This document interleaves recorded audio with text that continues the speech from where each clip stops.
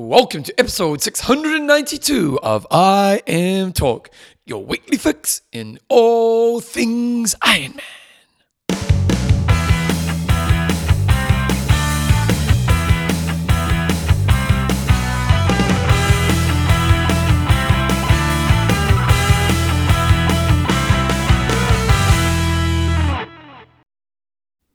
Radio team, welcome along to episode 692 of I Am Talk with Coach John Newsom and Bevan James. How you going, mate? I'm very good, and you? I'm pretty good too, actually. Yep. Pretty good too. I'm feeling hot and you're feeling cold. I am. My fingers are starting to warm up. The pins and needles are going, and my toes are heading in the same direction. Was that just from home, or did you bike beforehand? I just biked up here. It's cold.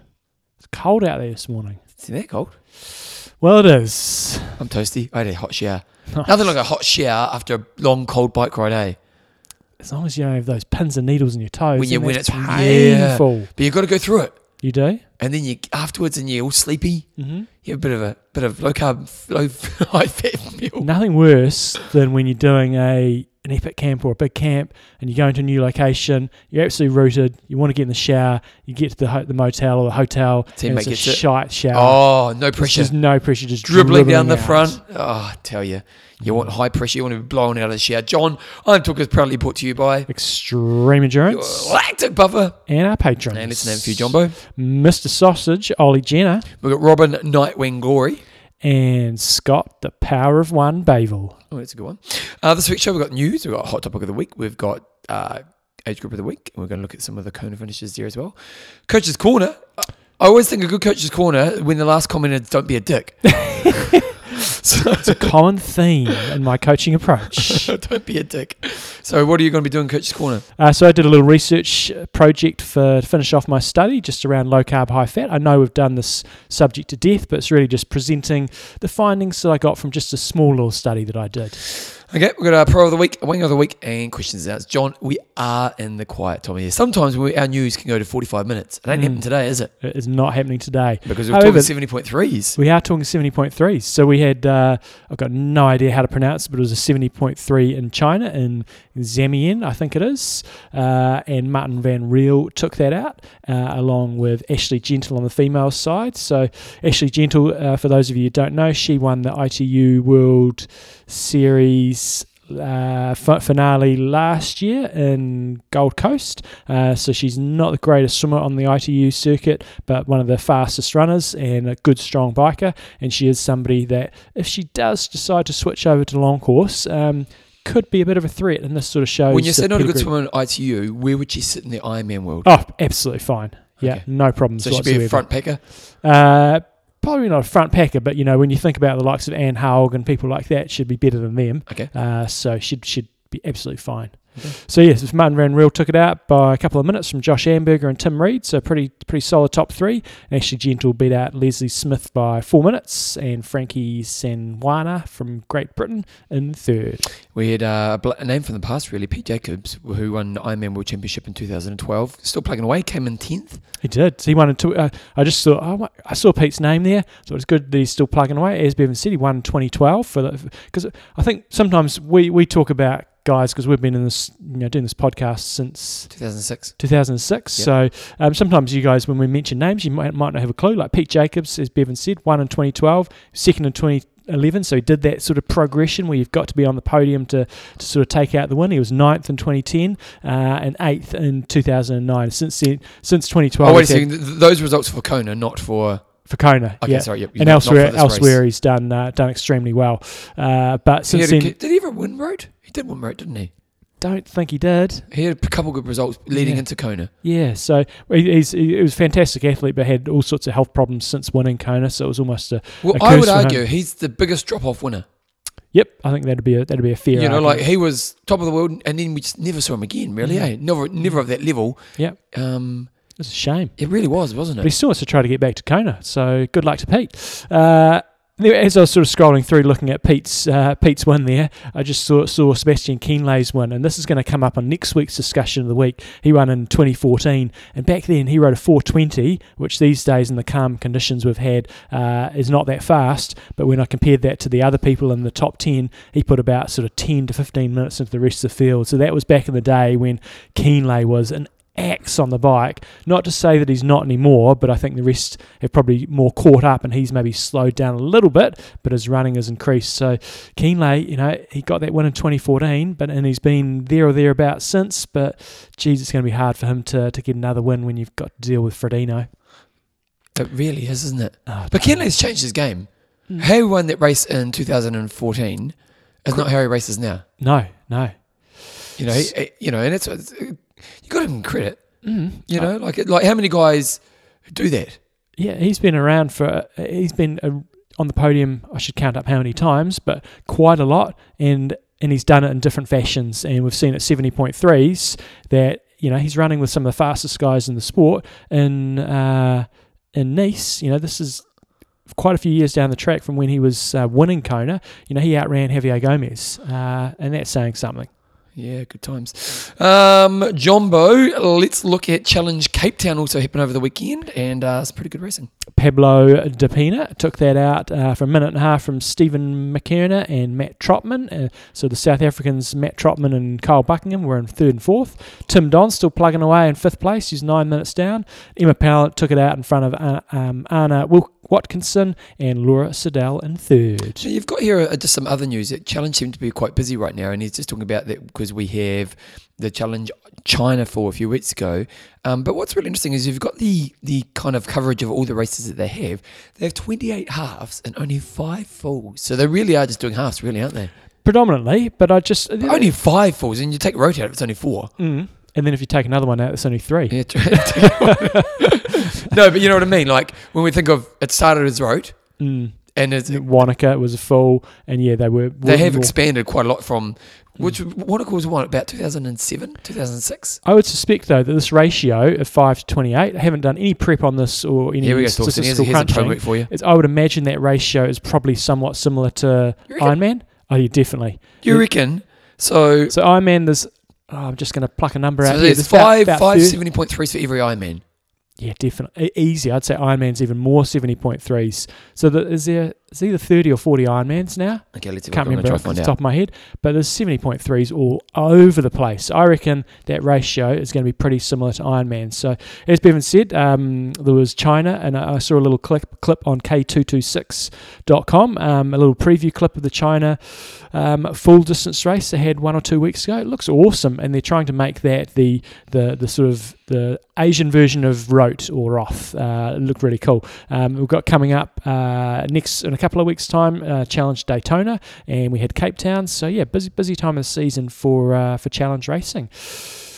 Bevan, you plucked that number out yet? No, I found the other thing about Ironman, but the other thing I'd say is with Cape Town last weekend, it's good to see their water crisis is over, and their dams are full, and you can go to Cape Town now and you can flush your toilet, which is good. No, someone else do that homework for us. I don't know if I'm going to have to find it. They are saying, I just found something that's quite interesting, over 96,000 athletes registering to compete in Ironman races every year, representing 90 countries, regions and territories. Nearly 300,000 athletes represent 200 countries, regions and territories in Ironman and 70.3. So in that case, I don't think you're right. Because of 100,000 do Ironman... We're going to have to pause here because we can't leave this to other people to do this research. So if you want to ramble about... If 100,000 do Ironman and 300,000 do the combined... Are you counting, are you? He's counting. Okay, while he's doing that, here's some fun facts about Ironman. So Ironman, this is about Kona. Kona, this is 2018 fun facts about Ironman. 2,500 registered competitors. 72% of them were male athletes, 28 female. 43 is the average age of the registers and 20 registered athletes. Japan had the oldest athlete, 85. The youngest was from the UK, and he was 18. 6 athletes will be celebrating their birthday on the day, which is quite low when you think 2,500 people were racing. 4 countries, regions, and territories are sending athletes to the Ironman Championships for the first time. There was Samoa, Isle of Man, Lithuania, and Seychelles. 1,082 competitors representing 629 different tri-clubs from around the world race at the Ironman World Championships. 1,573 athletes race this year's Ironman Championships, brought to you by Amazon. All world athletes. There we go. And 9 new Ironman and 70.3 races were established in 2018. More than 5,000 volunteers will help make the Ironman World Championships a success. How you going? He's still counting. And what's another fun fact about Ironman? I'm just trying to kill time here as he's doing this. Date in first decade. Tell you what did it do on the weekend, John? Is I went and watched the rugby league, and the Poms. We beat the Poms in the rugby league. They smashed us in the cricket. Unfortunately, he's still counting. Okay, I was a little bit wrong. Okay, here we go. Where are we at? I think I counted around about 120 odd. 70.3s. It might have been a little bit more than that. It was a pretty quick count, and I think there was about between 40 and 45 Ironmans. Okay, so it's about three to 1. Yeah. So you're well off. It's a little bit off. Well off. So, but it's just interesting, challenge expanded probably around 2006, I think it was. When did you make money? That was the first year they had the challenge Wanaka. Oh, that was 2007, I think. Around about then. Yeah. So they went outside rote in 2007. It's 12 years later. They've got now 33 events. Of those, they've only got 5 Ironman or 5 iron distance, if you're going to get it right. So it's interesting. Obviously, the money's in halves. Yep. Or doing those, festival type thing. Yeah. Unless you can get 300 or 400 in a full. And what was Wanaka? This problem. Wanaka got down to about 100 to 150, and it wasn't quite enough. Well, no, it definitely wasn't enough. So it's a lot more. It's a lot more of a day. Yeah. Coming up this weekend, John, we've got 4 Ironmans coming up next month, but nothing this weekend. Yep, so we've got Cozumel in Arizona on the 24th weekend of the 24th of February, and then Western Australia and Mar del Plata the following weekend. So finishing strong with 4 Ironmans, and then there's no iron distance races until sort of March time from Ironman branded ones. There's a few non-branded races, so certainly the quieter time of the year. Okay, John. Also, John's ITU update. It seems like the Andrew Hewitt. This World Cup only, but still. Yep, so this was an interesting weekend of racing. So it was final round of the World Cup racing, which was held in the Dominican Republic in Santo Domingo. And I knew that was in the Caribbean somewhere, but I wasn't quite sure. It's actually on the other side of Haiti. Have you been to that part of the world? Sorry? Have you been to that? No, I have not. No, Puerto Rico's just off the right, Jamaica's off the left, Cuba's sort of off to the northwest, and then you've got down to the sort of southeast, you've got all the rest of the sort of Caribbean islands. So it looked like a nice place to race. It was a shame they came into where they had the transition area. It was this beautiful beach with waves sort of crashing in, and they kind of rode into this harbour area. There was some nice boats in there, and then there was this massive big rust bucket that they biked past, which sort of probably wasn't the picture they were trying to paint. Anyway, the females race was very interesting, as was the males. But what happened in the females race, again, the run was shortened. So this new rule that they've brought in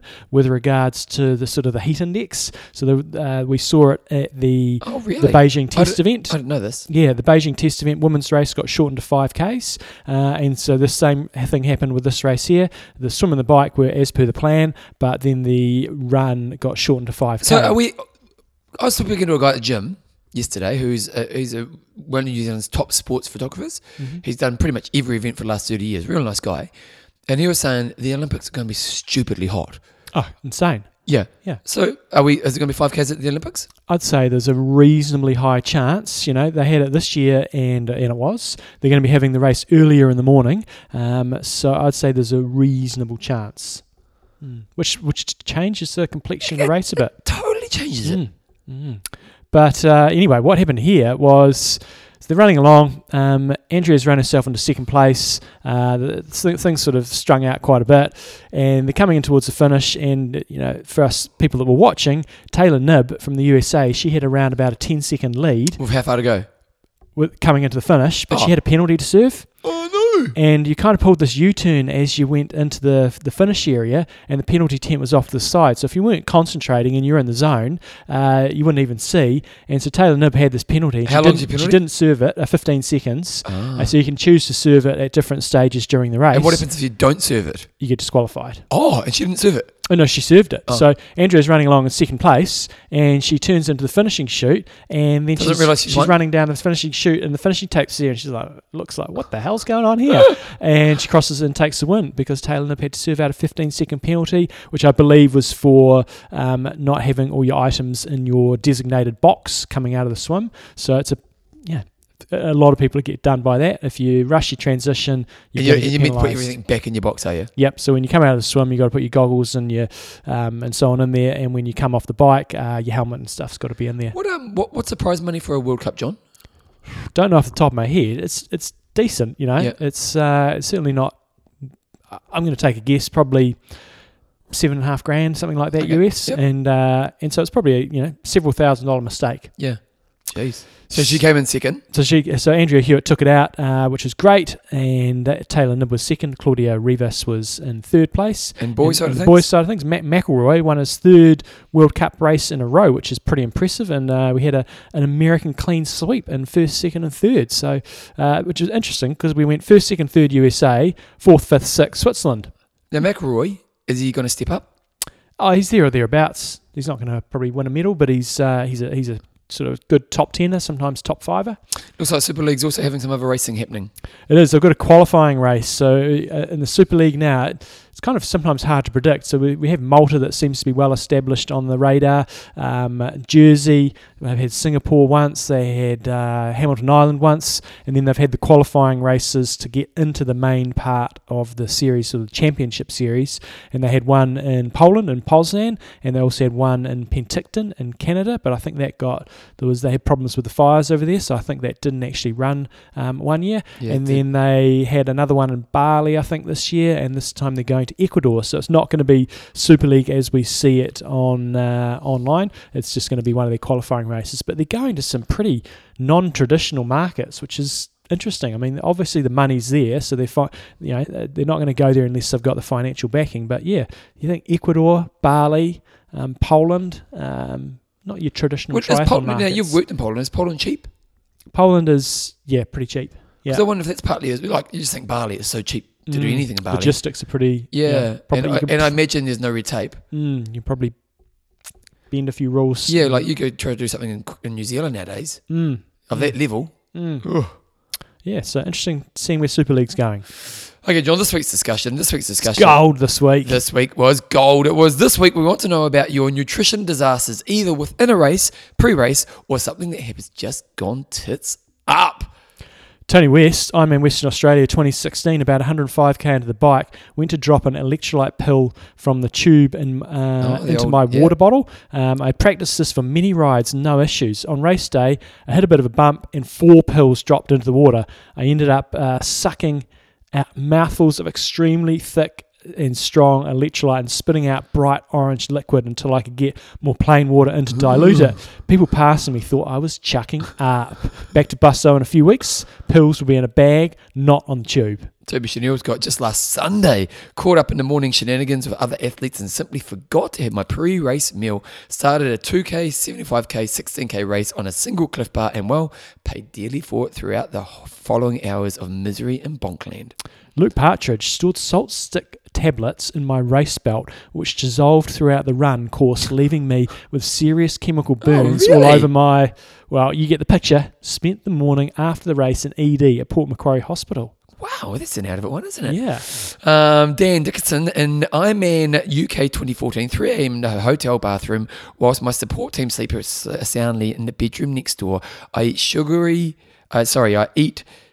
sat eating a full jar of applesauce mixed with protein powder and a mashed up banana.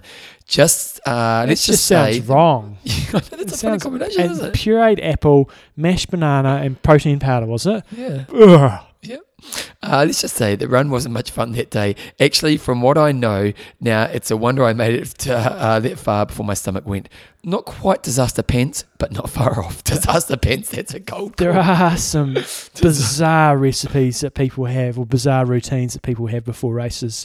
Luke Gilmore, this wasn't a bad thing. He said, when I raced in Kona in 2016, my stomach didn't handle the heat. I couldn't get anything down, feeling terrible. So at about 40k into the bike, I grabbed some Coke and stayed on Coke for the entire race. Got me home in sub 10 hours. I recalled an old Macca interview. He said that in the heat, he goes to Coke early, and it saved me. Coke is a lifesaver. David Hale, Scott, after deciding not to stop for drop nutrition and just eat what was in my aid station, my GPS files post-race said I spent almost an hour in various portaloos during the last part of the bike and on the run. That's not good. Ben Passala, not me, but Freddie Van Leerd at 70.3 Aix-en-Provence in 2014. He was the reigning Ironman World Championship and wearing the number 1 bib. I can remember noticing someone close up to me on the multi-lap run, and looking behind, I got the glimpse of the bib number 1. I moved to the side to let him overtake on the inside corner, and I was just about to shout out some words of encouragement when I gagged on the smell of, there's an emoji there with a brown emoji with eyes and a smiley face, so you can imagine what that is. Freddie Van Leerd's white tri-suit and white calf sleeves had a lovely brown streak all down the side, and the stench was horrid. I'm not sure what he had to eat, but it certainly didn't go to plan, and it was a disaster. We had that road experience with a female athlete last time we were there. We did too, didn't we? And similar sort of story. Yep. World Hogarth has got, last year I decided to make the move to real food on the bike and went well during training here in the UK, and my favourite was cream cheese, jam and Parma ham. However, come race day in Vichy, it was damn hot. The first small wrap was okay, but by the time I popped the second wrap in my mouth, the cheese had gone off in the heat, and I was proceeding to vomit down my arm and was as sick as a dog for quite a few miles. Back to gels this year, I think. Last one I'll do. Hua Chin. I have a sensitive stomach. And that's a really common theme here. There's a lot of people are probably having fairly traditional sort of foods, but their stomachs are not handling it, and the rear end is paying the price. Hua Chin, I have a sensitive stomach and I can only take my own nutrition. This year in Ironman Taiwan, my nutrition got blown off my bike. Tried on-course stuff that just made me sick. At mile 50 on the bike, started losing feeling in my hands and my feet. By mile 80 on the bike, headache and tunnel vision. Run the marathon practically blind, lost 13 pounds off of 110 pounds and needed 3 bags of IV. He's put smiley faces there, but I'm not thinking that's very smiley face. That's material. a disaster. I'm going to finish with Richard Swanee, Noah Swan. Does vomiting violently after the Hawaii Ironman after party in 2019 or 2009 count? No. Okay. Well, there you go. Jumbo, you. I am somewhat fortunate that Yeah, I've done plenty of vomiting, but in terms of downstairs, in triathlons at least, been fairly safe, which is just a relief. I've never had to stop in a race to go for a poo. And I've only once ever stopped on the run to go for a pee, and that's because I was feeling sorry for myself. The rest of the You time, just pee your pants, wouldn't you? yeah, I never really need to pee on the run very No, much. neither really. I have peed my pants, but Yeah. Good. not just at home. Good. Yeah, just regular. Just now. I wonder what that pie. But anyway, I mean, I've definitely had some nutrition-related issues, but I think that's normally been related to intensity or not adapted to the heat, specifically in Kona. So I haven't really got any disaster stories. Definitely been vomiting plenty, but yeah, usually a result of the heat and the and intensity errors rather than anything else. But I love all these gold stories there. Brilliant. Well, I'm a bit the same. I have a stomach of steel. I can pretty much eat. I remember on one Ironman, I was having like 300 calories an hour or something like that, 300 or 400 an hour. I remember in one Ironman, I got a bit sick of sweet, so I had to stop for a little bit. But that's the extent of mine. I can eat whatever I want when I train. I can even have a big meal, go out and train. Lucky. How many poos would you go for before a race? It's not something I have to think about. No? No, like porno, here's the 2-poo strategy. Yeah. I sometimes go 5 even, up to You've 5. got a problem. Yeah, no, it's coming out. I want to be as light as I possibly can. So it's for lightweightness? Yeah. Oh, really? Yeah. I think about the fifth, it's just the people. Yeah, it's not a lot. Better out than in. Better out than. John, I've got a discussion which I think we should go to, but we can do this one this week. Is Ironman bad for the environment? And what can we do to improve it? Okay, well, that's going to have to go 3 weeks down the track. Oh, I've got next one as well. Yeah, I've got next week's one. Oh, mate. I was just in the shower because I was reading your notes for your Coach's Corner, and you talk a little bit about environmental stuff in that. And I was in the shower this morning, and I was just thinking, you know what, when you think about Ironman as a whole, is it bad for the environment? Yeah, well, that depends. Yeah, let's save that till we get discussion there. about, isn't it? And if so, what are the things we can do to improve the environmental impact of Ironman on the world? Anyway, this week's discussion. So this week's discussion was kind of influenced by Peter Curry. He sent through an email and he's just got, I don't know. Oh, yeah. subject Adam Henson. So he's got, hi guys, another ex-pro cyclist is doing an Ironman. Adam Henson did Ironman Florida in a 9:05:54. Less of a suspected pass in Vino, but just kind of what that kind of led us to thinking is, how do we feel about ex-pros from other sports racing age group at Ironman? If you don't like it, what's the solution? So I think we've done it to death a bit with regards to pros coming down. Everybody's got different opinions. You know, we've sort of discussed that quite a bit. But this is somebody who's an ex-pro cyclist. He was a very good pro cyclist, not a Tour de France winner or anything like that, but he was good quality. And he came over and did a 9:05, which I'm not sure. He didn't place crazy high, but with a 9:05 you'd think he would, but in Florida, pretty fast times. So, yeah, how do we sort of feel about that? And just on that, he mentioned Vinokurov, who I've mentioned a few times lately. He won his age group in Kona, and he's an You're not his favourite? drugs cheat. I also saw a story about him this week. He just got cleared on a court case for trying to influence a race that he was involved in. So in cycling, you have monument races. What's a monument race? A bit like a Grand Slam type thing. So there's a certain What do you number mean?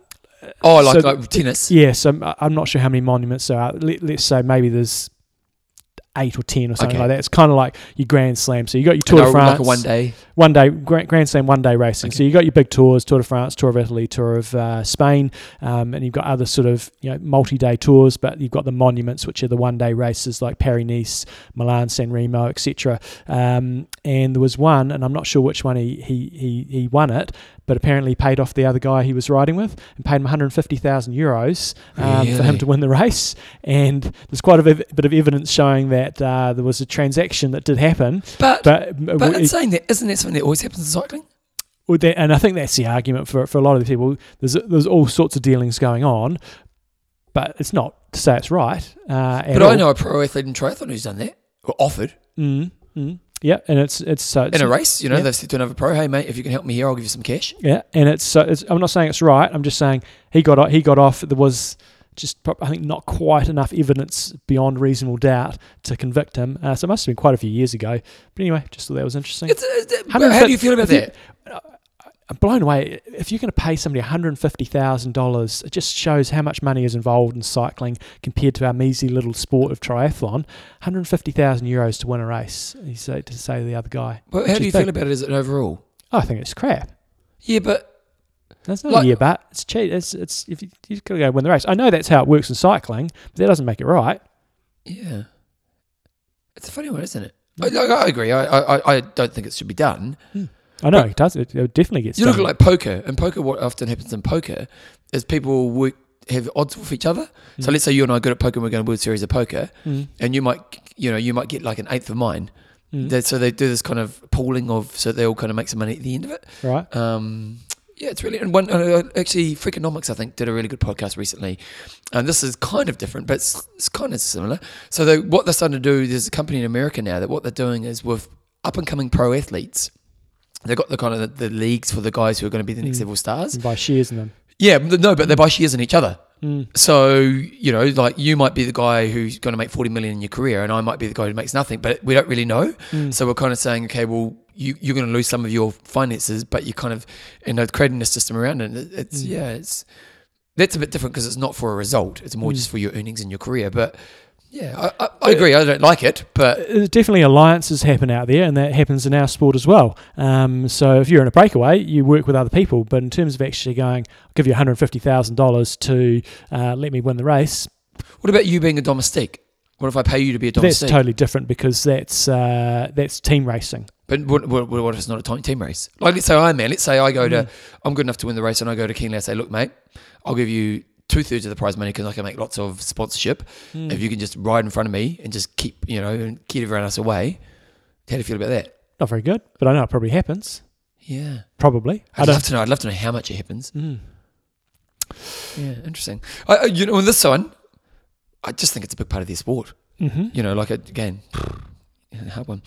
Okay, John, sponsor Stream Endurance. Galactic Puffer. If you're struggling with your sleep, Check out CD Deep Sleep. Contains GABA and tryptophan to help calm you down. It's got 5-HTP, which helps you to produce more serotonin. And it's got MCT, which gives you numerous health benefits. So they've got their CD Deep Sleep in 2 different formats. You either get it in like a little peppermint tablet, or they've also got a slightly different formulation in a dropper bottle. So for those of you a bit like me, I'm not very good with tablets all the time. The little dropper bottle probably suits better.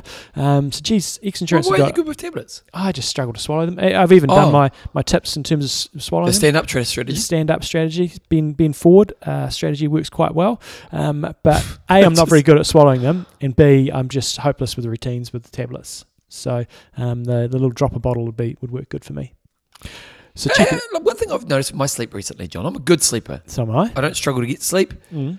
But I have to admit, I think, and I've been pretty busy in life right now. I know you don't know the word busy, but I'm kind of... You got a lot on. From the moment I wake up to pretty much till 7 o'clock at night, I just go. And then I go to bed at 9:30 and crash. Or 9, sorry, and crash. But I'm getting enough sleep, but I'm still tired. Mm. So I wonder if this will help with that. Quite possibly. Maybe I need deeper sleep. Maybe you need more sleep. Well, I think I'm getting 8. Oh, 8's. I go to bed I'll go to sleep about 9:30, wake up about 5:15. You go to bed at 9 or... Yeah, what would you... about 11:30. So anyway, check it out, xendurance.com, along with all their other fantastic products. They've got a big range. Belinda was trying the other day their collagen and greens with a bit of a smoothie action going on. So check out the full range. Collagen and greens, what's that? I haven't got that in front of me right now, Bevan, but it's collagen and greens. Okay, there you go.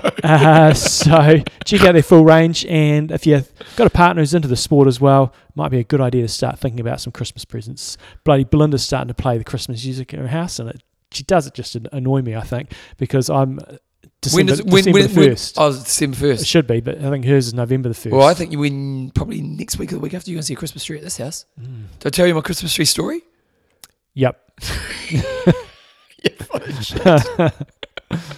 no, you didn't. My mother has a Christmas tree she paid $1,000 for like about 8 years ago. Yeah. Probably a little bit longer ago, John. That's a lot of money for a Christmas tree. I know. And my joke was always, that's my inheritance. Mm. I'm like, Mum, that's my inheritance. Don't break this. Well, she's sick of it now. So guess who's getting $1,000 Christmas tree? Oh, goodness, you did. It was your inheritance. Yeah. So when you come around, it's all out. She's given us the decorations. You have got a high roof. Yeah, we have got a high roof, but we'll probably put it in there. Yeah. Yep. So when you walk in the hallway in a couple of weeks' time, you'll be pretty excited about a $1,000 Christmas tree. With inflation, John, it's probably worth about $2,000 now. So there you go. You're adding that depreciation. That's right. Jumbo, let's put some music on.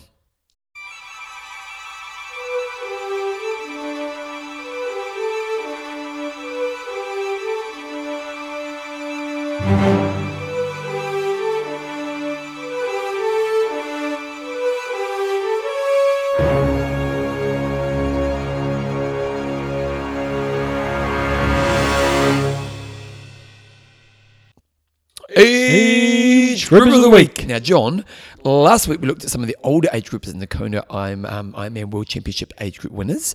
But this week we're going to look at the younger category. So we're going to go from 18 to 39. Do you want to do the girls, I'll do the boys, or vice versa? I'll do the boys, you do girls. Okay, give me a second to pull up. Okay, so just a couple of interesting things that I pulled up here, because often we think age groupers, they're winning the age group there, they should be racing pro. The first male age grouper overall was only in the famous 33rd position in the men's field with an 8:44. And then in the female side, slightly different. You had the first female age grouper was 17th, but she did win by nearly 15 minutes. Second would have been 23rd. So you go, these guys should be racing pro, but racing pro, they'd be still getting fairly well spanked and certainly not going home with a prize purse. Whereas if they did race, the top pros, top age groupers, if they did race pro at other Ironman races, then they might be, somewhat competitive, certainly in the top 10, if not the top 5. So youngest athletes we had is the 18 to 24 age group, which were not the fastest. The winner was in 9:08:13 to win by 5 minutes. He was Gustav Palm Henriksen from Denmark. We had a couple of guys from Denmark last week who were first and second in one of the other age groups. In the 18 to 24 female winner, it was Laura Eddy from the UK. She did a time of 10:44/49, 1:04 in the swim, 5:33:33 in the bike, and then she pulled off a 4 hour 16 in the run. So well done. Run splits were not that quick. So in the next age group here, the 25 to 29, Aaron Thomas from the UK, he came home in 8:47. That's a quick time with a 3:05.16 run to win the age group by nearly 10 minutes. Okay, then we go along to the 25 to 29 category, and it was Natalia van Heerden from South Africa. She was part of my training day. She did a 9:39.20, 1 hour swim, 5:10 bike, and then she pulled off a 3:22 run to win by about, what's her overall time? She won by about 16 minutes. In the men's 30-34, Ivan Carreras Lopez from I think it's Spain, and he took it out. He did a good solid run split. He went 8:47.08, came home in a 2:55 to win by 2 minutes and 40 seconds over Neil Eddy from Great Britain. From the Great British country / Great Britain, Ruth Prubrook, and she did a 9:20 with a 1:01 swim, a 4:55 bike. That's a solid bike. And then she ran a 3:17. She won by 14 minutes as well over Kirsten Stroop. So well done. Christoph Dels from, I think that's a German flag. He came home, also had an awesome run split. He did 8:44.12 to win by 1 minute and 4 seconds. He took 7 minutes out of the fella in front of him, who was Donovan Gilhers from South Africa. That would have been close. So he came home in a 2:56 for an 8:44.12 to win by 1 minute and 4 seconds. Okay, then in the age group of 35 to 39, the females, it was Jana Richtravov, and she did a 9:55, and she swam 1:16. She biked. What's her bike time? 4:58, and then she ran a 3:33.52. Well done. Solid. That's it. That's Kona age group winners for this year. Yeah. Lots of fast bike times. What was the theme for this year? Because it wasn't the fastest age group year, was it? No, I don't think it was a course record compared to the previous year. So, no particular theme. I just think that the general theme here is the run splits didn't seem on the face of it to me to be that quick. And we had a couple of, especially on the female side, the female that won, it was a near dojo domination. So, solid stuff. So well done to all our age groups. What an achievement. Oh, it's great. And I'm just pleased that it seemed like it was a fairer race this year in terms of a little bit less drafting, which is great. Yeah. Yeah. I love it. To get to being an age group champion, you're a legend, man. What did I say earlier? 100,000 people do the sport every year. To be one of the 8 people in your kit, and perform particularly on that day in a difficult, very very difficult climate, high pressure. It's good stuff. Of course we've talked about various pros that have come down and stepped down, and they've been winning the age groups. But for those ones that are pure age groupers that haven't got a world championship medals, etc., in single sports or past pro athletes, those ones that are sort of just built up from nothing. All of them are awesome, but it's just sometimes it's amazing what people can do with just a few years of solid commitment. Okay, John, let's get into Coach's Corner. 3, 2, 1. Coach's Corner. And I always love a Coach's Corner with the last comment that says, "Don't be a dick." Yeah. So now, before you get into this, while we were talking about Pete Jacobs earlier, I was just kind of jumped onto his Twitter, and everyone's talking about that Game Changers documentary on Netflix. Have you seen that?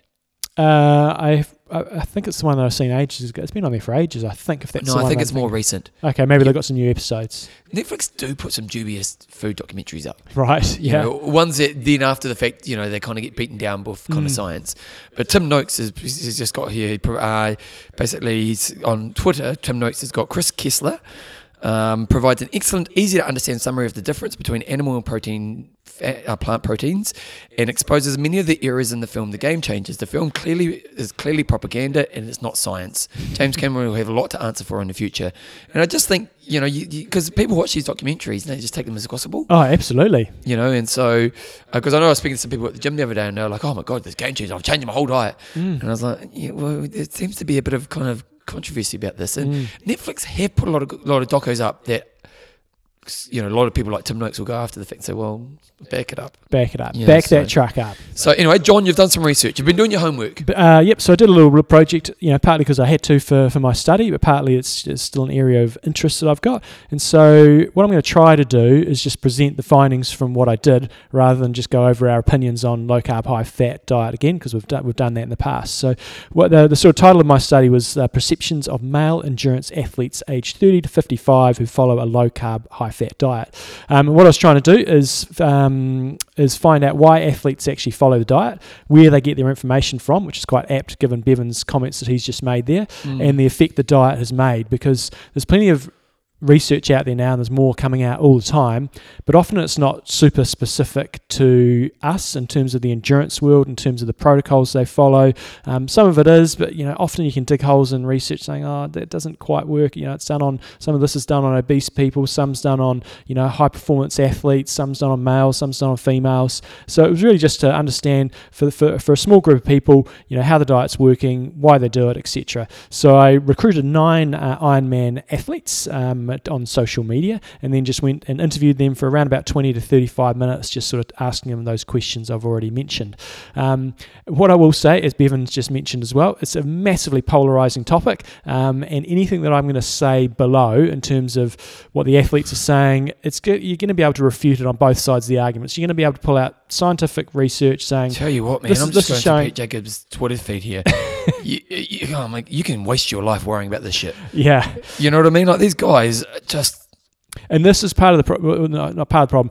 A lot of the time, we're not getting a balanced view of this topic around nutrition, around low carb, high fat, whether it's good or bad. So often people are blinded by confirmation bias. So you go, right, I want to do low carb, high fat, and all you're going to look at is all the research that supports that, and you often don't look at the other side. And so what I'm going to try to do here is present sort of a little bit on both sides of the argument, because I think the low carb, high fat fraternity get a lot of airtime, and the other side of the argument, more traditional nutrition, doesn't necessarily get so much airtime, which doesn't necessarily mean to say one's right or the others. Because a controversy gets, not saying it's controversial, but I'm sure we've said this on the show before, but there's a guy called Russell Brunson who's kind of one of the biggest internet marketing gurus. If anyone's going to try to sell anything on the internet, they're going to end up going to this guy. And he wrote a book about influencing, and he basically said in that book, you basically want to go kind of slightly outside of science. Yeah, and you always want to kind of look like you knew, and all, and it kind of works, like it gets attention at least. Oh, for sure. Yeah. So a couple of questions I had from people, why have I only chosen males only? When I first put the post on Facebook, but what about the females? And it's not because I'm a sexist pig. Oh no. It's partly because the diet affects different genders so it's quite just differently. Be specific to but male. to try to be specific, I was also using a really small sample size. I was only going to have 9 or 10 athletes, and then the reason I chose 30 to 55, my rationale was kind of by the time you get to 30, you probably started to sort of get off that uni wagon where you're just eating crap, and you can get away with eating crap, and your diets maybe will settle down a little bit. And also, I wanted to be able to compare what I found with the majority of the research out there, which is typically done on that sort of group of male athletes rather than necessarily females. So in a perfect world, I would have done a study on this group that I looked at. You do another study on females of a similar age group, and then you'd probably look at the two groups again for people that maybe haven't followed a low carb, high fat diet. They've followed maybe just a modified diet, and see and then compare the changes. So a few of the findings that I had, firstly, in terms of the participants, people that want to talk and do an interview about a topic are generally going to be pretty into it. And so the ones that, the people that I was speaking to are into it, they're loving it, and they want to talk about it, and it's been really successful for them. So it's not really a fair representation of everybody who's tried low carb, high fat. So you didn't get people who had tried it and pulled away from it? No, I didn't. I just went. And did you ask for that? No, I just said I just need one of the first 10 people that were going to come on board and do it. So again, that would be another study for people that have tried and failed. Yeah. But for this particular group, it was those ones that are really keen and just to look at their perceptions. Okay, so you're being upfront about that? So next point was, and I think this is a really important point that I found out as I was talking to them, that most, but not all of the guys that I spoke to had partners that were into the diet as well. And I think that's really, really important. It makes it easier. You're not sort of battling your partner or battling your family situation to try to follow a diet. Well, it's also just people, like when you think of people who are trying to do weight loss and their partner's not. It's just, we tend to eat food together. We tend to create food together. It's a hard thing when one person's doing something completely different. And so that was really, really important. And then also what I thought was interesting, and this wasn't a criteria, but most of the athletes that I spoke to had been following the diet for between 3 and 6 years. So it's quite a lengthy period of time. There was only one that had been shorter than that. So it's not like it's just a fad. They've just jumped on board and they've seen these amazing results really quickly. They've actually persevered and been following it for quite some time. In terms of the why the group followed the diet, the initial thinking was, it's all about performance. This is what I thought. I thought they're just going to be doing it because they want to try to uncover every bloody stone and try to get as fast as they possibly can. But that wasn't necessarily the case. Most of them, performance was definitely a desired outcome, but it wasn't the number one fact. Most of them were doing it for general health reasons, general interest, struggles with race day nutrition, and trying to sort of look after their body composition. But quite a few of them were general health. Some of them had a family history of various different diseases, and they felt that following this diet, from what they read, was going to actually lessen their chances of that. For example, there was one who had diabetes in the family, and so they felt that this was going to lessen their chance of that. Another one had heart disease, which was often caused through obesity, and they thought that they would by having a lower body mass, that it was going to lessen their chance of falling into that trap. In terms of where the athletes get their info from, Bevan was saying just before about these various documentaries, and you watch one documentary and you jump on that bandwagon and you're away. And this wasn't the case with this particular group. Often things like that, whether it be podcasts like us or other podcasts talking about the topic, or blog posts or things that they've seen in different media, that was their first step, and that created the interest for them. But then this group went away and actually did further research, looked at the science and so on, and that's what you guys need to be doing. Just never listen to one person, just take that going, oh, that's interesting, and then they went and looked out at what the science was actually saying. So this group was pretty well informed, and the sources they were looking at were pretty reputable guys like Noakes and Dan Plews and so on. So they were academics. In terms of actually the common themes, and when you're doing a sort of a qualitative study like this, that was sort of my task, was you do all the interviews, transcribing interviews, not a lot of fun. Not a lot of fun. Did you end up paying? No, I didn't. No, so I transcribed them, and it's not cheap. How long were the interviews? 20 to 35 minutes. Yeah, there's a place called Rev.com, and they're really fast. I use them a lot for Facebook ads, but there's like $1 a minute. Yeah, but they get to you in like 20 minutes. They're pretty great. Yeah.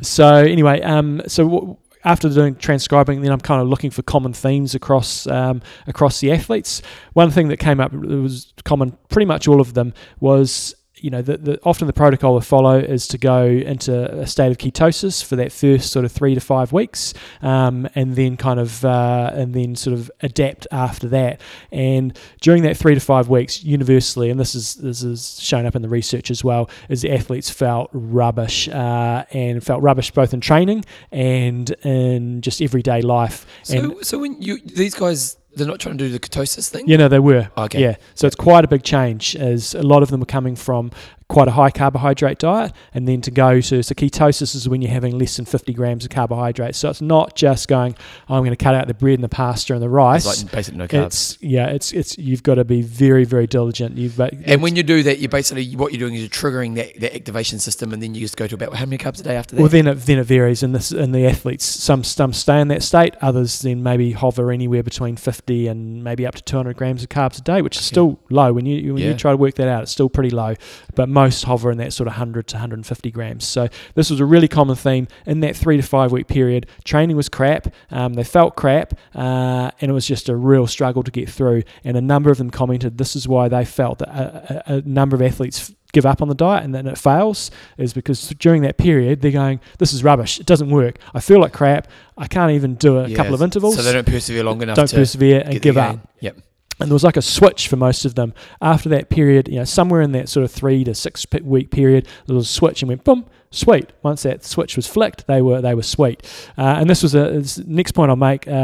Often one of the dogmas sort of around doing low carb, high fat is that high intensity workouts are compromised, and you can't really do that high intensity. A lot of people say, oh yeah, it might be good, you might be better at your endurance, but you can't do that sort of high end stuff. And a lot of the research also supports that, saying that you're not going to be improving, and often your high end is going to be detrimental. The problem with that is high intensity is a pretty ambiguous sort of term, So for an Ironman athlete going and doing a 6x1 Ks at the track at your 10K pace, you might consider that to be high intensity. Whereas a cyclist might be considering going and doing 30-second bursts at a really high percentage of VO2 max as high intensity. So quite an ambiguous term. But this group, they said once they'd got through that adaptation period, they didn't find a problem at all. They didn't say they improved, but they didn't say that it was a struggle to hit the same sort of intensity that they'd previously done in training. So that was really interesting, because often that's what people cite as high intensity, can't do it. In terms of their actual performance, as I said, much of the research out there is obviously lab-based. It's not really long enough. A lot of the studies are maybe 1, 2, 3, 4, up to 5 hours long. And so it's not really that applicable for us that are out there racing between anywhere from 9 to 17 hours. There's a lot that happens to our bodies as we go through that period. So often the research is not long enough, and often the level of athletes is quite different to, your average age grouper. They're often going to be, national representatives or high-end athletes that go and do this research, rather than your sort of, your 12-hour Ironman. So the results are going to be quite different. So pretty much a fair chunk of the research, and Louise Burke, who's the lead sort of sports nutritionist at the AIS, or was, I'm not sure if she still is. She did a study just looking at all the research that was out there, and there wasn't really anything for her to conclusively say that low carb, high fat is going to help your performance. So the studies that she looked at, and in some cases it's going to decrease your performance. But what we found with this group was that most of the athletes have found that they have actually improved their performance, not necessarily in terms of going faster, in terms of your 10K pace or anything like that. It's more being able to sustain that pace for long durations of time. So their fueling, this was quite varied how they actually fueled, but on race day. But what they found in training, once you're adapted, they go out and get to do endurance sessions on just water. For 4, 5, 6 hours just on water if it's low intensity. Do you miss eating? Sorry? Well, I like eating. Yeah, well, that's the thing. Eating then becomes more on demand. So you eat when you feel like you need to eat. So you come out, and this is what a number of them said, you come out of that regiment where you go, I must eat breakfast, lunch and dinner and have my snacks. You come out of that regiment and you kind of eat when you need to eat. This is what these guys are saying. In terms of their fueling, food's not always on your mind. So for a lot of us, you're going out, you go, right, I'm going for a big bike ride. It's going to be 100 miles, 160 kilometres. And you're sitting there going, right, so I need to have a gel here. I'm going to have a banana here. And you're thinking about your fueling all the way through. Whereas for this group, they just kind of said, well, I go out for a long session. And if it's not super specific, I'll just go out and have water and maybe have something out there. But the planning wasn't quite so in depth, and you didn't have to sit there mixing all your drinks and your gels, etc. There was a lot of trial and error. Especially because a lot of these guys have been following it for maybe up to 6 years, and I'd say in that sort of period in 2010 to 2015 there was probably less information out there, so a lot of trial and error in racing and in training before they actually found the formula that worked for them, and likewise where to sit in that range of carbs per day, whether some stayed in ketosis, some stayed at 100 grams, some stayed at 150. They kind of just felt what worked right for them. On a day-to-day basis, all of them almost reported that their mental clarity was better, so they just sort of more flatline. You're not having those highs and lows, you're not sort of falling asleep at your desk, you just generally felt better and more alert. The downside of my study in particular is low carb, high fat is quite an umbrella term. So as I said, some were on ketosis, some were not. And I think I think a lot of people judge people who follow this diet and just think that it's a really unhealthy diet. They just think, oh, that person's just eating fat. They're probably having bacon for every day for breakfast. They're probably having lard here, there, and everywhere. And so there's no sort of hard and fast rule how you should follow the diet.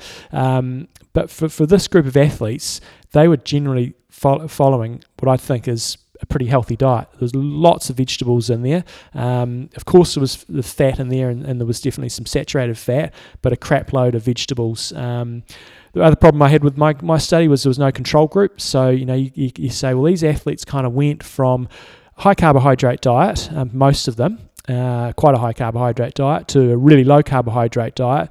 But what would have happened if they'd gone somewhere in the middle and sort of gone for a more periodized approach, a bit like what we talked with Bob Seeberhar before, where you have carbs around your key sessions, and then on your lighter days maybe have a little bit less? Would we have found the same results? And I don't have the answers for that. The other side of it, didn't look at any women, and there's the research out there on low carb, high fat and the effect on women.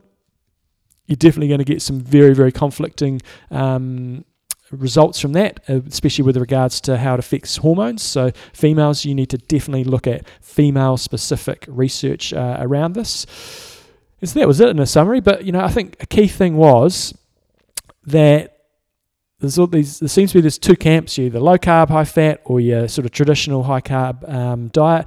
And I think both sides kind of need to respect that there's not one right answer. And what I've sort of shown in this group is that for some people, low carb, high fat works really, really well. For other people, it doesn't necessarily work that well. It would be really interesting to know the percentage of people who, because you've got people who have managed to make it work in a sustainable long-term way. It would be really interesting to see, to do the similar thing with people who tried and didn't succeed in regards to not, just... And why they didn't succeed. Yeah, totally, because... was their training rubbish? Was it just not sustainable in terms of fitting in with family? I think that's absolutely crucial role, and that's where it comes down. It's hard to change habits. It is hard to change habits, but what most of these guys reported, and whenever we've spoken to somebody who does follow the diet, after a while, then this just becomes habit. So it's just normal. So they don't feel special or anything like that. It's just, that's kind of what I do. Yep. In terms of their race day strategies, there's some different research out there with regards to this. So when you go high fat, you are all these guys found it, and the research backs it up. If you go low carb, high fat, you're going to improve your rates of oxidizing your fat and using that as a fuel source. Yep. But at the same time, you are going to reduce the ability to process your carbohydrates. Yeah. So if you it's kind of a reverse effect, isn't it? Yeah. So then you've got to think about what your fueling is going to be on race day. So if you're doing low carb, high fat, and then you're thinking I'm going to do a high carb intake on race day, your ability to process those carbs are going to be limited. And the opposite applies. It's equally bad if you're not equally bad, but if you're following a really high carbohydrate fat diet, then you do need to be just stoking that fire the whole way through, and your ability to oxidize your fat is going to be really limited. So I think a couple of other things that I had just down here, the long-term effect is still pretty unknown. I think a lot of us throw stones at people in that sort of low carb, high fat diet thinking, you're going to die of cancer or you're going to get heart disease, etc. But there's not really, and I think if you did have it really unhealthy, if you had bacon for breakfast, you had lard for lunch, and just... Yeah, but then you look at the paleo people, that's what they're into. I know. So it's... they're going to argue, I'm sure, some paleo people, it's a healthy way. Yeah, so there's not really... Well, I didn't see any long-term, and by long-term, we're talking 5, 10, 20 years. That's the problem, isn't it? But equally, following a really high carbohydrate diet is probably going to be not great for you long-term either. So long-term... What do you call high? Like 700 grams of carbs a day. Like the traditional high carb diet, it'd be, right, you're having your cereals and your fruits for breakfast. You're going to be snacking on probably carbohydrate sort of based stuff. Maybe have a muffin for breakfast time or some more toast. Lunchtime, you're going to be having, your couple of sandwiches, and then you're probably going to be having more fruit and carbs, etc. Afternoon tea, whatever you might have, another muffin or something, and then dinner is going to be heavily carb based, whether it be lots of potatoes, lots of rice, etc. And so you look at that and you go, it's not unhealthy. It's not like you're sitting there having bloody fish and chips for dinner every night, but it's a very high carbohydrate diet. So I'd say that's not necessarily that good for you. The ethics around this, and I didn't really delve into this in particular, the ethics and the environmental impact. So Bevan brought up the topic before around the environmental impact of doing Ironman. For me, why I don't sort of consistently follow a low carb, high fat diet is you do generally need to eat quite a bit of meat, and I'm trying to reduce my meat intake rather than necessarily increasing it. Why? Mainly because of the environmental impact of having so much meat. So that doesn't sit well for me at all. And yeah, what else did I have down here? Yeah, my comment around don't being a dick is, look, I think there's definite gains for doing like high-fat diet. I don't think you have to do it, but these guys have shown that it's worked really well for them. But if you're in a family situation where your wife or your partner was against it, your family's not really into it, you just got to decide what's more important to you. You know, if you're doing this purely for performance and it's going to end up with egg all over the wall, is it really worth it? But if you're in a supportive environment or you're single, etc., then by all means, check it all out. And I also think don't be a dick. It also represents, because that's the thing when you look at that Twitter feed. These people are, man, their identity is their food. You know what I mean? And I always just think, you know, and I've talked about this on the show. Yeah, find your way, stick with it, but don't think about food your whole bloody life. You know, what a waste of your life. You spend your whole life thinking about food. You know, you could do so much better things in your life. So if you are someone who's, you know, you think about food more than what you just when you're eating it.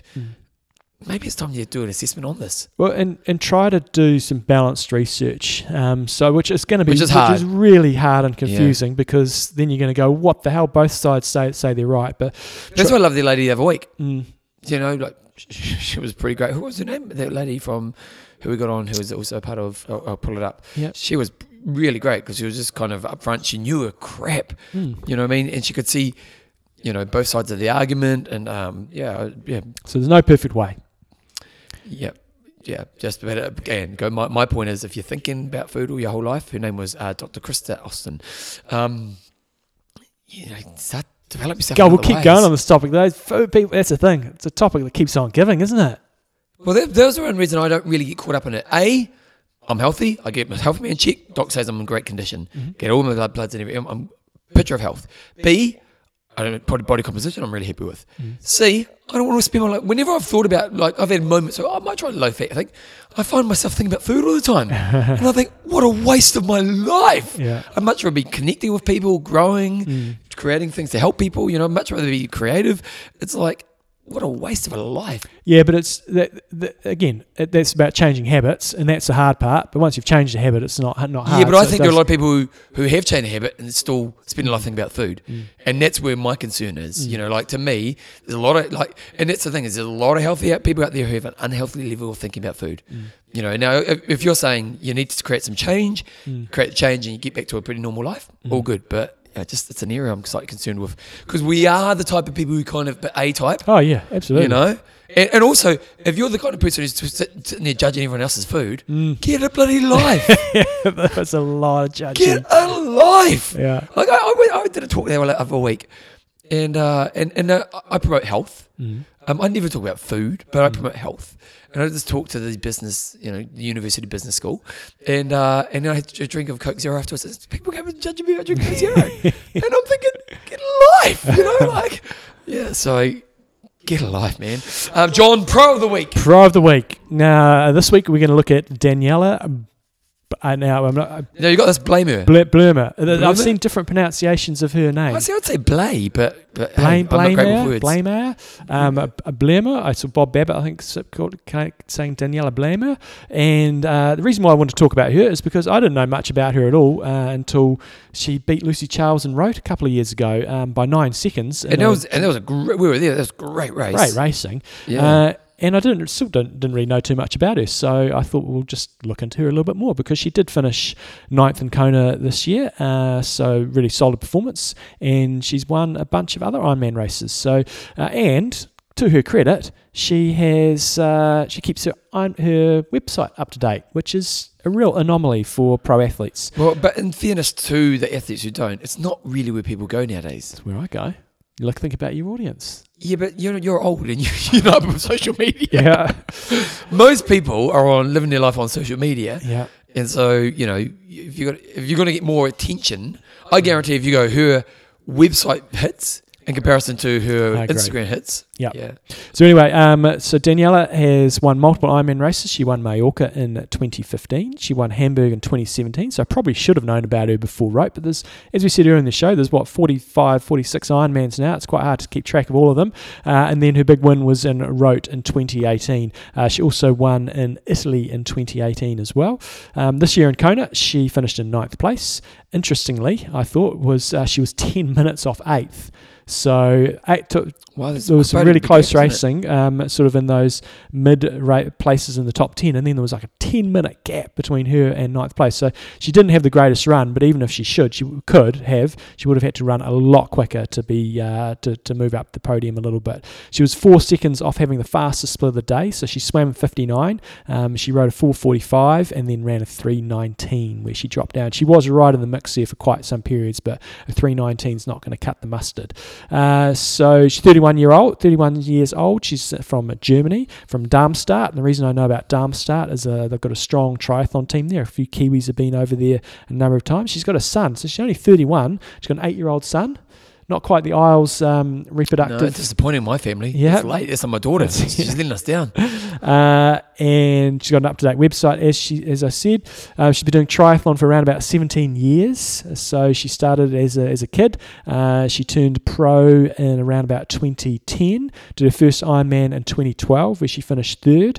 And then her fastest time was, I think, in Rote, where she did an 8:42. So Daniela Blähmer from Germany. Keep a lookout for her. She's probably not going to be necessarily an Ironman winner at Kona, but she could pull off a top 5, couldn't she? She could pull off a top 5 on a good day. You know, if she can get that run down towards closer to 3 hours, which I believe she is capable of doing, but Kona's a different beast, then she showed guts that day against Lucy too, didn't she? She did, yeah. She caught her at sort of about 34k on the run, and Lucy wasn't, to be fair, wasn't having her greatest day. But Lucy also fought as well. It was a great battle. Yeah, and then she finished, I think, 3rd this year behind, I think it was Sarah Crowley and Lucy Charles. So still a really good day, and I think she actually went quicker, but the other girls are a bit stronger. So that's your Pro of the Week, Daniela Blähmer. Okay, John, let's do Wanger of the Week, and this week I'm going to say 28. 28. There's no reason why, John. I don't. Okay. I thought of the rugby league. Adam Wilson. He did 15 hours of training. He did. 15 hours is 28. It is. He beat out the Grinder by 8 minutes. Grinder was in the pool this morning. My Thomas was in the lane with the Grinder this morning, grinding it out. Oh, does Thomas go swimming with you? He does. Gets up at 5 sometimes and comes swimming with me. What does he do? Oh, he does a couple of K. Nice. Yeah, solid. He says, it's a bit boring by yourself because I've now got 2 lanes going, so there's like 10 of us swimming, and he's just sort of following a program. So anyway, Adam Wilson, he did 1 hour, 13 minutes swimming, 12 hours, 29 on the bike. So definitely there wouldn't be many bike dominate. Kids his age getting up at 5 in the morning going swimming. No, he goes to bed pretty early. Yeah, we have to. Sorry. He's Adam Wilson. He's from Outside Sports. He's from down in Arrowtown. Oh, there you go. And it says Arrowtown, New Zealand, Deutschland. So maybe he splits his time between the two. He's got a picture of him on the Monte de Col de Purée somewhere, which looks like, I'm not sure if that's Spain or France. And solid week. Wait, so when you look at this, I can never figure out how you get this. You go to last week, do you? Oh, yeah. Adam. Yes. Okay.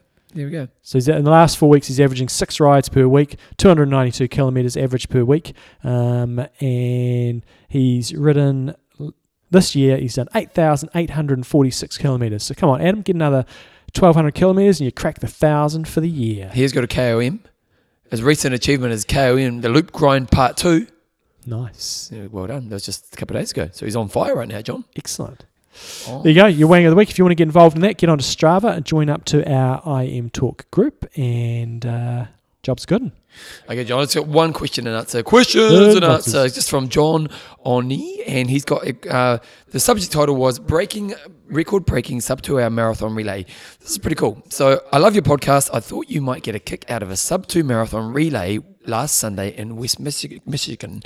I haven't read the rest of this, but I don't know where this is going, but to do a sub-2-hour marathon relay, you still got to be bitching fast. Well, this is what's really cool. We'll see where this goes. So in honour of Kipchoge's first ever sub-2-hour marathon, I organised a marathon relay in Holland You Michigan, Missouri, maybe? Missouri, something. Don't know. Sunday, 27th of October, and recruited 44 other runners to run 200 metres to see if we could match or beat Kochobli's time.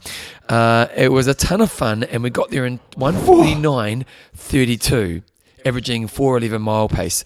Runners range from ages of 8 to 55 years old and ran between 1 and 26 legs. I ran 26 legs of the 210 legs and was feeling it for a few days. Crazy to imagine maintaining that pace for 26 miles solo. The actual... we actually reached out to Kochobli to let him know about the event, and he thanked to thank him for inspiring others, and was shocked that he got back to me within 24 hours. That's pretty cool, isn't it? Nice. So for a more thorough recap, he's got a link here to sub2hourrelay.com. Backstory, in May 2019, I was hit by a car while cycling and needed major surgery on my right arm. The crash was a wake-up call to start living the life I wanted to. In September, post-surgery, I completed my first ever swim in North Mantico Island, and 3 days later set a cycling speed record across Michigan, 205 miles in 8 hours and 17, averaging 24 miles an hour. My goal was to tackle one crazy adventure per month for the rest of my life. I've been given. The marathon relay was fun event for October. That's impressive, isn't it? That's bloody impressive, because if you're thinking there going, that'd be a cool thing to do, let's get a bunch of mates together to do this. You got to get some fit mates. Fast, 2 minutes 50 per K. Well, basically they were saying it was 17 seconds 100 metres. Yeah, that is not mucking around. So they're doing what, 36? Yeah. 34 seconds for every 200 metres. I'd love to know how quick your runners are there, because I'm thinking most of you have got to be sort of 35-minute 10Ks or something like that to be able to keep that up. I guess it does depend how many you do, but yeah, you're moving. 2 minutes, cool idea, 2 minutes 50 per K is moving. Even if you're only doing it for 200 metres, that's moving. Pretty cool. Yeah. What a cool way of doing it, but getting nice. 44 people. Yeah. Get a crew of people together. It's a fun, it's a bit better than the beer mile. Yeah, John Ornay, nice work. Yeah, love it. You ran 1:49, bloody hell. That is crazy fast. Yeah, that is smoking. So if you want to get your mates together, and he's got a link here, and I've got, look, they look pretty pumped. Look at that. Yeah, looking pretty fast pumped. Group of individuals. Yeah, so fun facts. Yep, fastest mile, they did a 3:50. That's fast. Yeah, that's they were sprinting out at 200 metre blocks, but yeah, good stuff. So I'll put a link to that up there on the website. Jumbo, let's talk about the patrons. So we have Daryl, the electric Thela Reed. Nice. David, the green light Kid Rowe. And Tom, Thoroughbred Ward. Ironic today, because today is our big racing day in Christchurch. You go to races this week, don't you? No, we're not going this week. No, we're not. We normally do, but we're not. What's happened? I've just got a few other things to take care of. That's unlike you. You like your gambling? I do. I'm going to the races. I'm going tomorrow. Oh, yeah? Today? Tomorrow. It's on tomorrow. It's today. No, Rickenham's tomorrow. That's their second class day. Yeah, that's right. That's well. Yeah. Because I'm away on the weekend, and we've got a group of friends. I've got a car. I've never done it before. So yeah, but anyway, let's talk about, if you want to become a patron, go to www.imtalk.me. You support the show by donating a little bit of money each time we release the show. Also, you get in the draw to win a trip to Kona. It's really awesome. Seriously, next year, coming to Kona with the boys, it'll be the highlight of your life. It's better than kids, marriage, anything.